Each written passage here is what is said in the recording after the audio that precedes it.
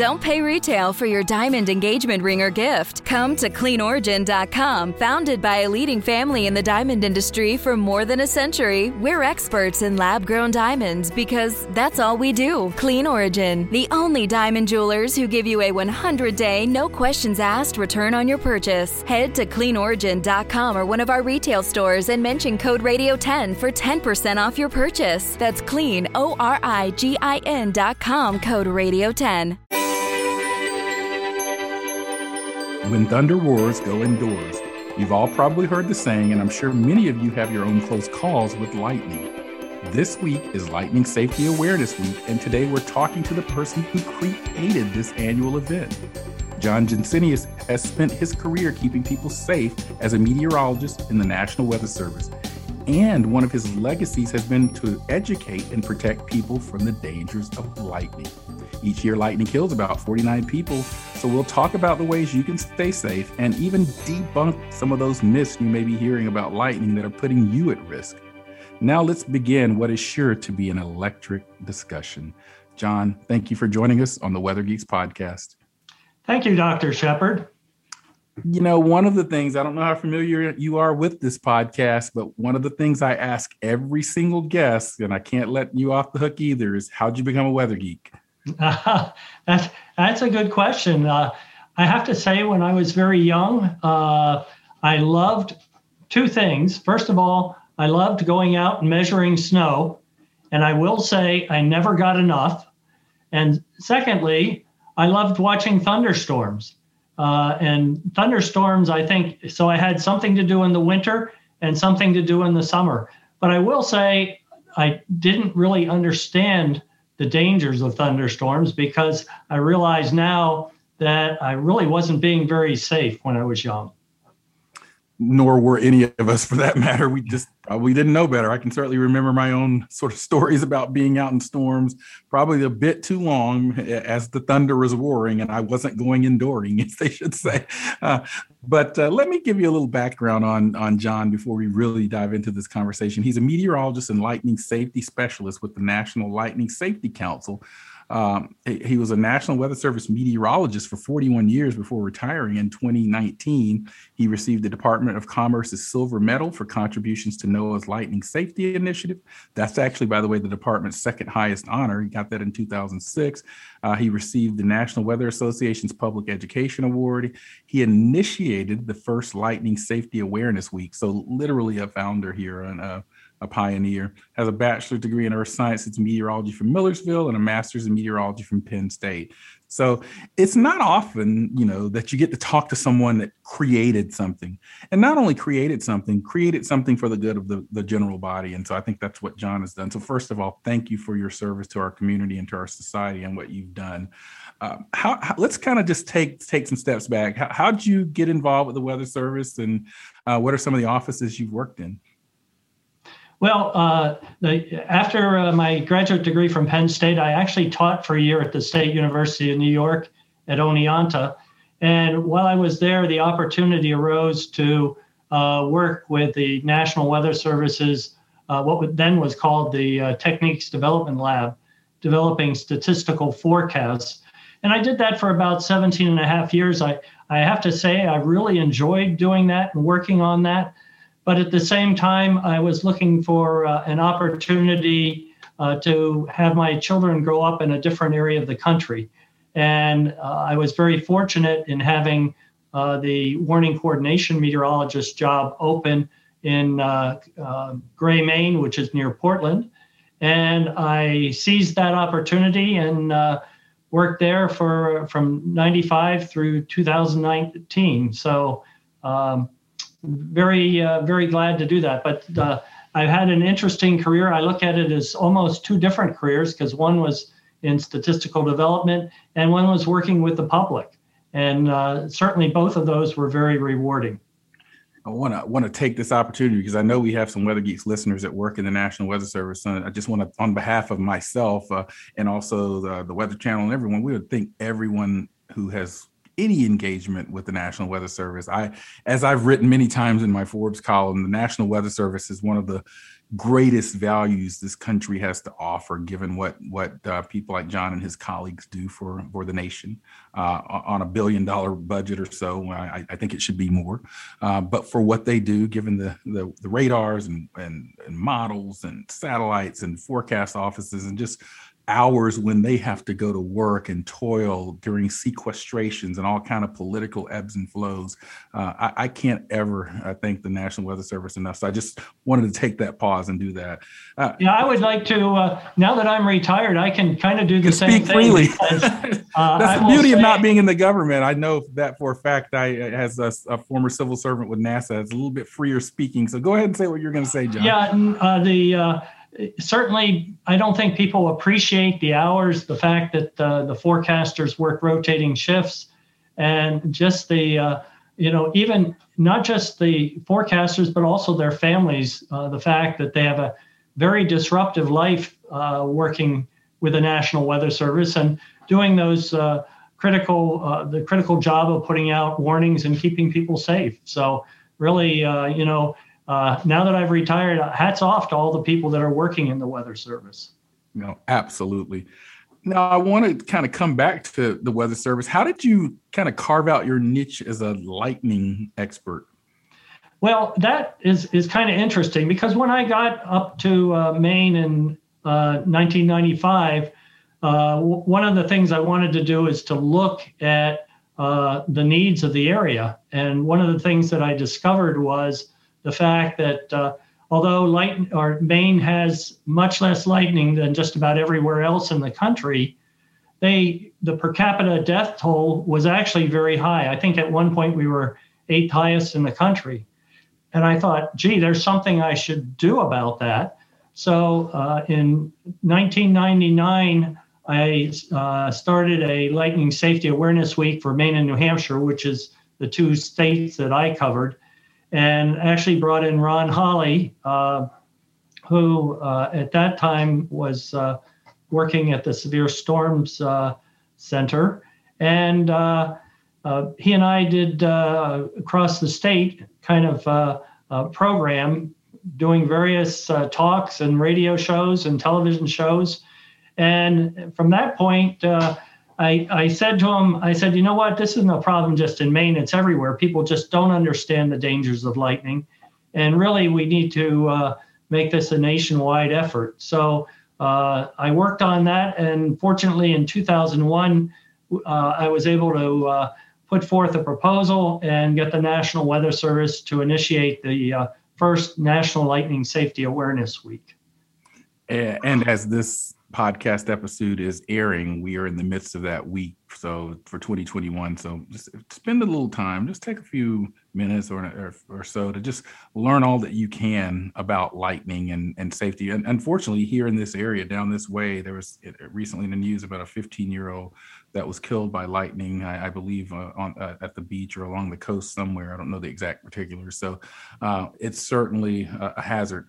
Which leads me to many of the myths. There's so many myths out there that I hear. Just some are very dangerous that really can put people in harm's way. John, what are some of the myths that you spend most of your time debunking? Well, I don't know if it's a myth or just simply a misunderstanding that people think storms are much farther away than they actually are. They look out and they may see clouds in a distance and hear some rumbles and say, you know what, I have time, I can finish what I'm doing, or maybe the storm will pass by, and they make various excuses for why they shouldn't go inside. But the true fact is that if you're hearing thunder, even a distant rumble, you're already in danger and you need to get inside right away. And that's probably the misunderstanding that results in most of the deaths and injuries. Yeah, I think that's right, John. I mean, one of the things that I often caution people about too, sort of building on what you were just talking about, is this notion of even clear sky or out of the blue lightning that often happens maybe in the Anvil or in the parts of the storm that aren't where the core heaviest rainfall are. Can you talk about that a little bit? Yeah, and oftentimes people figure that if it's not raining, they might be safe. And that really isn't true at all. There are many lightning strikes that happen outside the area that there isn't rain. So just the fact that it isn't raining doesn't make it safe. Over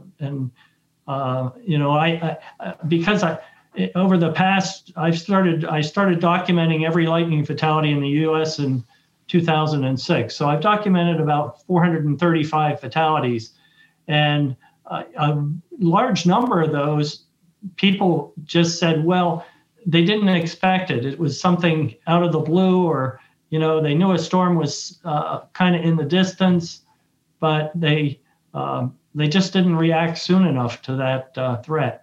Yeah, I agree. One of the things that baffles me the most, I think it's just a human psychology problem. I see it at ball games. I see it at parks and youth practices. People will, there'll be a lightning delay at the stadium or at the park, and people just kind of meal around in the stadium or at the park. They'll only take shelter if it starts raining. That is the most bizarre thing to me. I mean, a lightning strike can literally kill you, but you'll sort of linger in place, but literally will only take shelter just because you don't want to get wet. I just don't understand that. I mean, is that something that is consistent with things you've observed? Well, it certainly is consistent with what I've observed. And I see that kind of in the injuries and deaths as well, and the stories. So people, people just simply wait too long. They're really, when we look at the fatalities, I kind of divide them into two main areas. There are obviously some others as well, but one is what we just talked about, is that people wait too long. And the second one is that people just don't plan ahead so that they can get to a safe place in a reasonable amount of time. And a reasonable amount of time means that you have to get there before the threat really arrives. And that's a very common mistake. I think back to, when it comes to this, I think back to my childhood in the 1950s and the 1960s. And what I was told about lightning safety is simply don't stand under a tree. And we've come a long way since there in understanding lightning and understanding why people are being killed. And really it comes down to you want to plan ahead, and you need to get to a safe place as soon as the threat arrives. And I think I do still see people that do take shelter under trees, unfortunately, even though we know that we're not supposed to do that. I was picking up my son from school a couple of weeks ago, and I actually ended up writing a Forbes article about this because I just noticed I pulled up my radar scope and there was lightning all around us in the area, but kids were standing under trees waiting for their moms or dads. They were walking from the bus, headed probably home. And so it just made me think about this sort of gap in sort of lightning safety for kids that are either starting school or at the end of school. I mean, I know there's safety measures while they're at school, but in these sort of transition periods, it was just very apparent to me as someone just picking up my own son, the danger that some of those kids were in. So, in your article, I think you even mentioned the case in Florida. Yes, which was a school that actually very unfortunately had a fatality, and they had actually started delayed arrivals and delayed departures. Exactly. Because of thunderstorms, which is really, when you think of it, you do it for snowstorms, you might do it for other things. Why not do it for lightning? Because that really is the threat that most children face. Absolutely. And it's interesting that you said that about Maine, because here in Georgia, and I went to school at Florida State, one of the lightning capitals of the country is in Central Florida, which is not where Florida State is, but I don't necessarily think of lightning in Maine, to be honest with you, as a lightning hub. But certainly every place has lightning. But from a per capita standpoint, it sounded like you were having some serious issues there. Yeah, and that school was in Florida, in Central Florida, where they did have a lot of lightning. I will say that they did have they set up some very good guidelines. The one thing that was kind of missing was the notification of the parents and really educating the parents on why they were doing what they were doing. And a number of parents got very upset. But in reality, those were some very good procedures they set up for children going back and forth to school. And you mentioned the under trees. Actually, the the first fatality of the year was a golfer that he was found under a tree. And the tree was struck, so they presumed he was sheltering under the tree. It happens quite often. I always can't tell if it just was he happened to be, or a person happened to be by the tree and the tree was struck, or they sheltered under the tree. But in any case, trees are generally the tallest object in the immediate area. They tend to get struck. Lightning, when it strikes an object, spreads out along the ground surface, and that ground current is often what kills or injures people. Man, that sunset is gorgeous. Grill, patio, sunset. Hard to get better than that. Unless you're browsing Carvana's inventory while you soak it all in. Oh, burger time. So sit back, get comfortable. Carvana's got thousands of cars under $20,000 just waiting for you. I could stay here forever. Carvana, where car buying meets comfort meets convenience. Download the app or visit Carvana.com today. And we're back on the Weather Geeks podcast. I'm Dr. Marshall Shepard from the University of Georgia, and I'm speaking with John Jensenius about lightning safety. And I want to circle back in this conversation to something that I always learned as a child and actually still adhere to it. And I want to make sure I'm doing the right thing, or is this a myth? In the home, I was always told if there's a thunderstorm and it's lightning outside, to not take a shower or go into the bathroom, or of course use corded phones. I mean, most of us have cell phones or cordless phones these days. But are some of these things sort of true or myth in terms of some of the things we should be doing when we're inside the home? Well, what you heard was true. You should not be taking a shower. You should not be connected in any way to anything plugged into the wall. And you should not be connected to corded phones. And the reason for that is that if lightning strikes a house, typically it's likely to follow either the wiring or the plumbing to the ground. If you've got that amount of electricity following the wiring or the plumbing, it should be obvious that you don't want to be connected in any way to either of those. So we don't want people taking a shower. We don't want people washing dishes. A number of people have been injured doing laundry. Your washing machine is connected to both wiring and plumbing. Could I pose? That's a new one on me, doing laundry. Yeah, well, it's connected to both wiring and plumbing. Yeah. And that's somewhere where people are struck. So, wow. And then, of course, I read a story from earlier this year about a teacher who was home, was working on their laptop plugged into the wall, becomes dangerous, and they were injured when lightning struck their home. So people don't realize it. It does happen. For those of us that follow the lightning deaths and injuries, we see an awful lot more than most people see. And I will say these things do happen. They are something that you have to take precautions so you don't get injured or killed. Do you have any statistics that from your own data that you can throw out there in terms of number of deaths or places that receive the most death and things like that? Well, in terms of overall deaths, Florida leads the nation in deaths. And there are a couple of reasons. When I look at deaths, there are a couple of things that I look for. One is, of course, the factors that would lead to lightning deaths. Obviously, the amount of lightning, and Florida is very high in the amount of lightning. But secondly, outdoor activities, because most people are involved. In fact, the studies I've shown have shown that about 2/3 of the people that are killed are involved in some sort of leisure activity.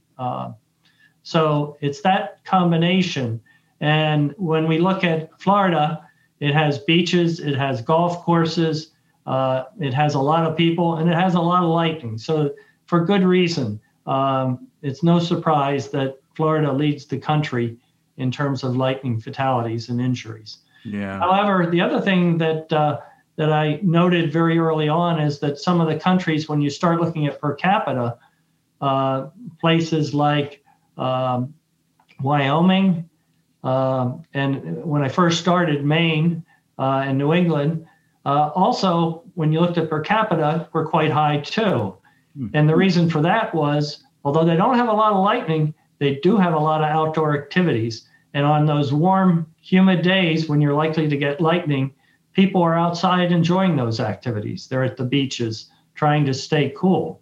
So it's that common occurrence of both lightning and outdoor activities, which is most dangerous. Now, you mentioned other statistics. This is one that you and I are not going to like, is that 80% of the fatalities are male. Oh, well, yeah, because we have this sort of, I guess many of us do. I don't want to generalize in any way, but I mean, I guess we play ball, perhaps at a higher percentage. We play golf more and boat and fish and those types of things. Is that why that's the case, or are we just stupid? That is one of the factors. There are a couple factors for it. I would say in terms of overall activities, fishing is the number one activity since 2006. 40 people have been killed that were involved in fishing. And some of the others, camping, boating. And I think there are more men involved in that. Work activities, men are much more. We see many more men that are killed and involved in outdoor work activities. So there are some factors there as well. But then I also, if you take something like beach activities, 75% of the beach activities are male. And I don't think if you went to a normal beach, you would see that the beach is 75% male and only 25% female. So there has to be something else. And I believe, at least in my opinion, that men are less willing to be inconvenienced by the sound of thunder. And I suspect not just at the beach, but everywhere else. And that contributes to it as well. Yeah, so there is some, there's some demographic reasons, just some of the activities that we're doing outside, but sounds like there are some socio-demographic or psychology or even bravado issues that perhaps have been studied. I don't know, or if they haven't been, they should be, because I was aware of those that disproportionate balance gender-wise and some of the lightning deaths, John, talking with John Jensenius about lightning safety. One of the things I wanted to ask you about is on the council's website, there's something called the Deadly Dozen. What's that? Well, those are the activities that have contributed most to the fatalities over the years. And as I mentioned earlier, topping that list is fishing, which has contributed 40 fatalities since 2006. Second highest on the list is the beach fatalities, which contributed 24, camping 22. And then we get to one of the work-related, which is farming and ranching, which has contributed to 41 of the fatalities. Riding motorcycles, bikes, ATVs, boating, social gatherings, people just going out either for a picnic with their family or just meeting people in their backyard, neighbors in their backyard. Many people are literally steps away from safety when they're struck, and it's really a matter of going inside.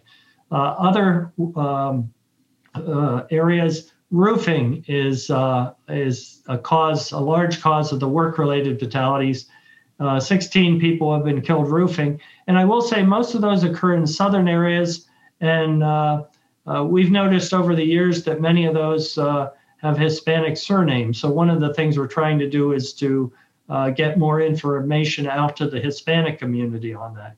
And the same is true about yard work, where people are working with companies to take care of various either yards or just outdoors businesses. And then when we get... CarMax is putting peace of mind back in car shopping by putting you in the driver's seat to find a ride that's right for you. Because at CarMax, we believe you shouldn't just settle for a car. You should love your car. That's why every car we sell is CarMax certified quality, so you can be sure with upfront pricing that's the same for every customer. So don't settle. Find love at first drive and start shopping now at CarMax.com. CarMax, the way car buying should be. We're back on the Weather Geeks podcast. I'm Dr. Marshall Shepard. John, you were talking about something, and I think we had to go to break there. What were you about to say? Okay, and then, well, I was going to say when we get to the sports activities, you mentioned golf earlier, And certainly it's very dangerous playing golf. And I think that has been recognized over the years, and many courses have equipment that alerts people to an approaching thunderstorm, which is good. Golf is not the sport which causes the most lightning deaths. It's actually soccer. Oh, is that right? Not necessarily organized soccer, but just a pickup game. Kids go out and play soccer. Sometimes it is organized, but we're seeing a lot of soccer deaths. I think golf is second, and then just running, going out for a run. Some of that may come down, especially the running, is just being too far away from a safe place. It all comes back to the planning to monitor conditions, whether it be via the Weather Channel or NOAA weather radio, or just getting on the computer and checking out the radar. Yeah, and a lot of the apps these days have some lightning detection features too. I know the one that I use, RadarScope, certainly does if you pay for that feature. What is sort of there are all of these stories, there are fatalities certainly and tragic stories, but there are also these stories of people surviving lightning strikes. Is there one particular story or odd situation that comes to mind that you, in all of your years of looking at lightning? Well, I'm always very happy when people survive. I will say it's a very common question. People ask me, how can you possibly survive a direct lightning strike? And I would be asking the same question too. In fact, I probably have asked the same question to Dr. Mary Ann Cooper, who's our medical expert. But if you think of taking a bucket full of water and within a half a second pouring it through a straw, you'll get a little bit of that water going through the straw, but in reality, most of it's going to go around. And that's sort of what happens with lightning. There's just so much electricity. Most of it goes around the body. Some of it goes through. And the amount that goes through is enough to kill a person, but it may or may not. And most times it will stop the heart so that they can be revived with CPR. So those are the things that people have to realize. I have followed a number of people that have been struck, and unfortunately, some of their stories have become very prolonged because they're alive, but they haven't really recovered. And that's one of the sad things about lightning is that the injuries that people have may be lifelong injuries, and they may be devastating. So I don't think people normally see that part of it, because what they read in either online or in a newspaper is the person survived it, but you don't really know how it affected the person. And oftentimes the effects are just devastating for the remainder of their lives. Now, John, you mentioned one of your colleagues. I'm imagining she's a part of the council. Tell us a little bit about the Lightning Safety Council. Well, the Lightning Safety Council was organized probably about 4 or 5 years ago, really to continue the efforts that many of the people did when we were involved with the NOAA Lightning Safety Team. And a couple things that, our goal is really to complement what the National Weather Service has online with information that may be important to many of the other people, many of the media, so that we can provide statistics, information, so that they can write stories on lightning fatalities. But really, the National Weather Service sort of got away from having a Lightning Safety Awareness Week and kind of went to a spring threat, a summer threat. And we decided we really wanted to keep the Lightning Safety Awareness Week going because it was so important. So we formed the National Lightning Safety Council, and in doing so, we were able to keep the National Lightning Safety Awareness Week going, which we think is very important. And I really appreciate you doing this show during the week so that your listeners get more information. And I would encourage them to really get out there and look at the information both on the National Weather Service site and the Lightning Safety Council site. So who's on the count? Is it a group of volunteer experts? Are they appointed? Are they paid? Is it do you do research in addition to your sort of public engagement and outreach? There's just a lot of questions come to mind.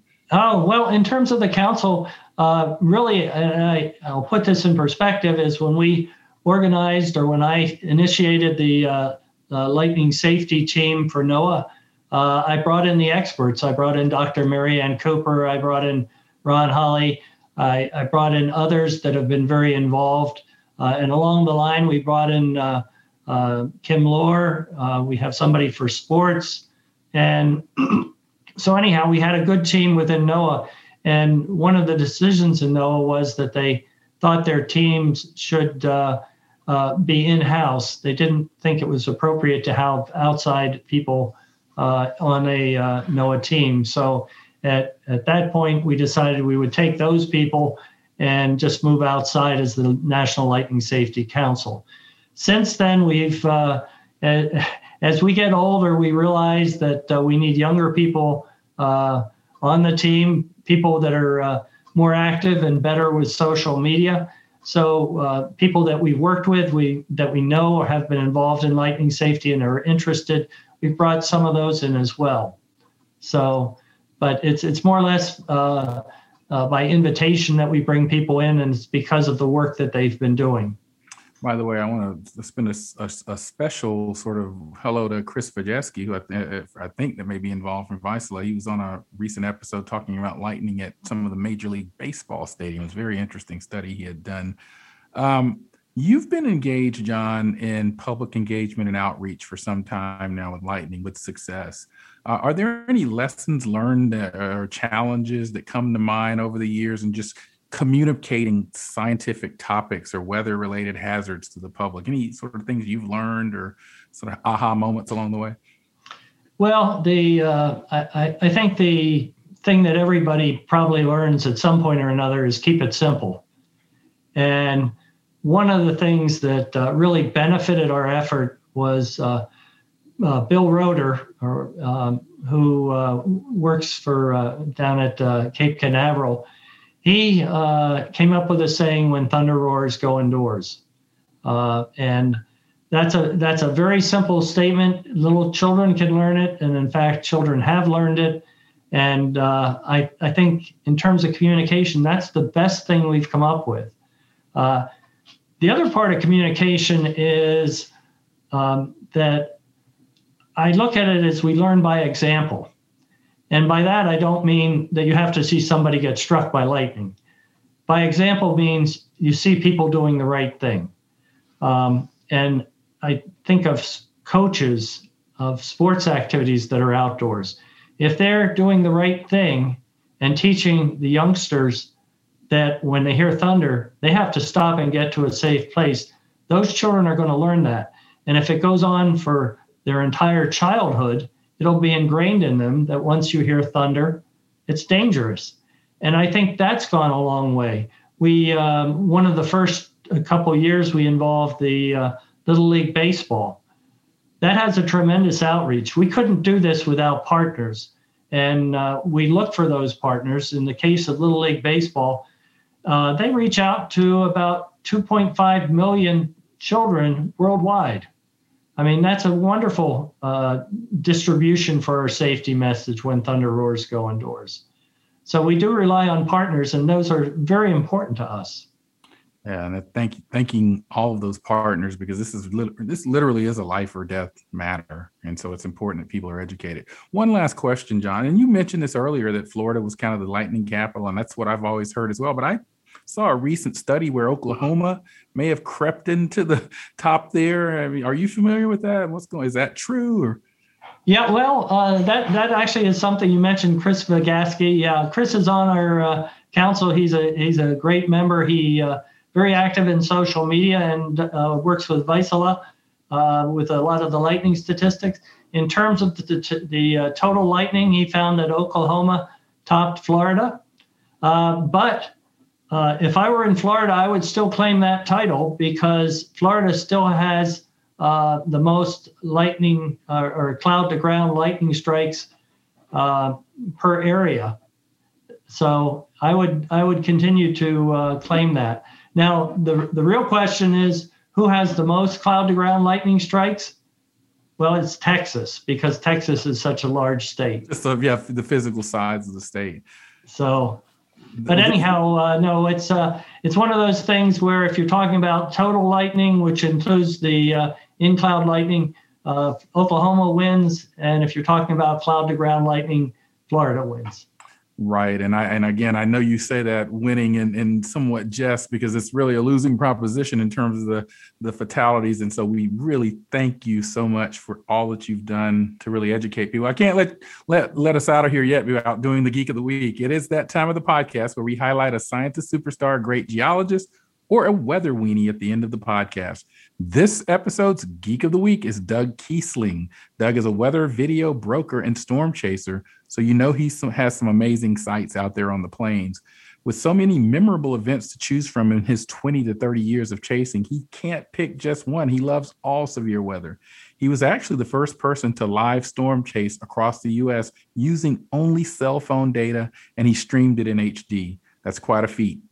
Keep up the great work, Doug, and stay safe out there. If you'd like to follow along with Doug, check him out on Twitter at StormChasingVID. That's at StormChasingVID. And if there's someone you'd like to nominate for the Geek of the Week, please check out our social media pages. John, thank you so much for joining us on the Weather Geeks podcast. Thank you, Dr. Shepard. And that's it for this episode. And make sure you check out the council's page and all those safety tips that they make available, because they're doing work to save lives, and we really appreciate it. Thank you for joining us, and we'll talk to you next time.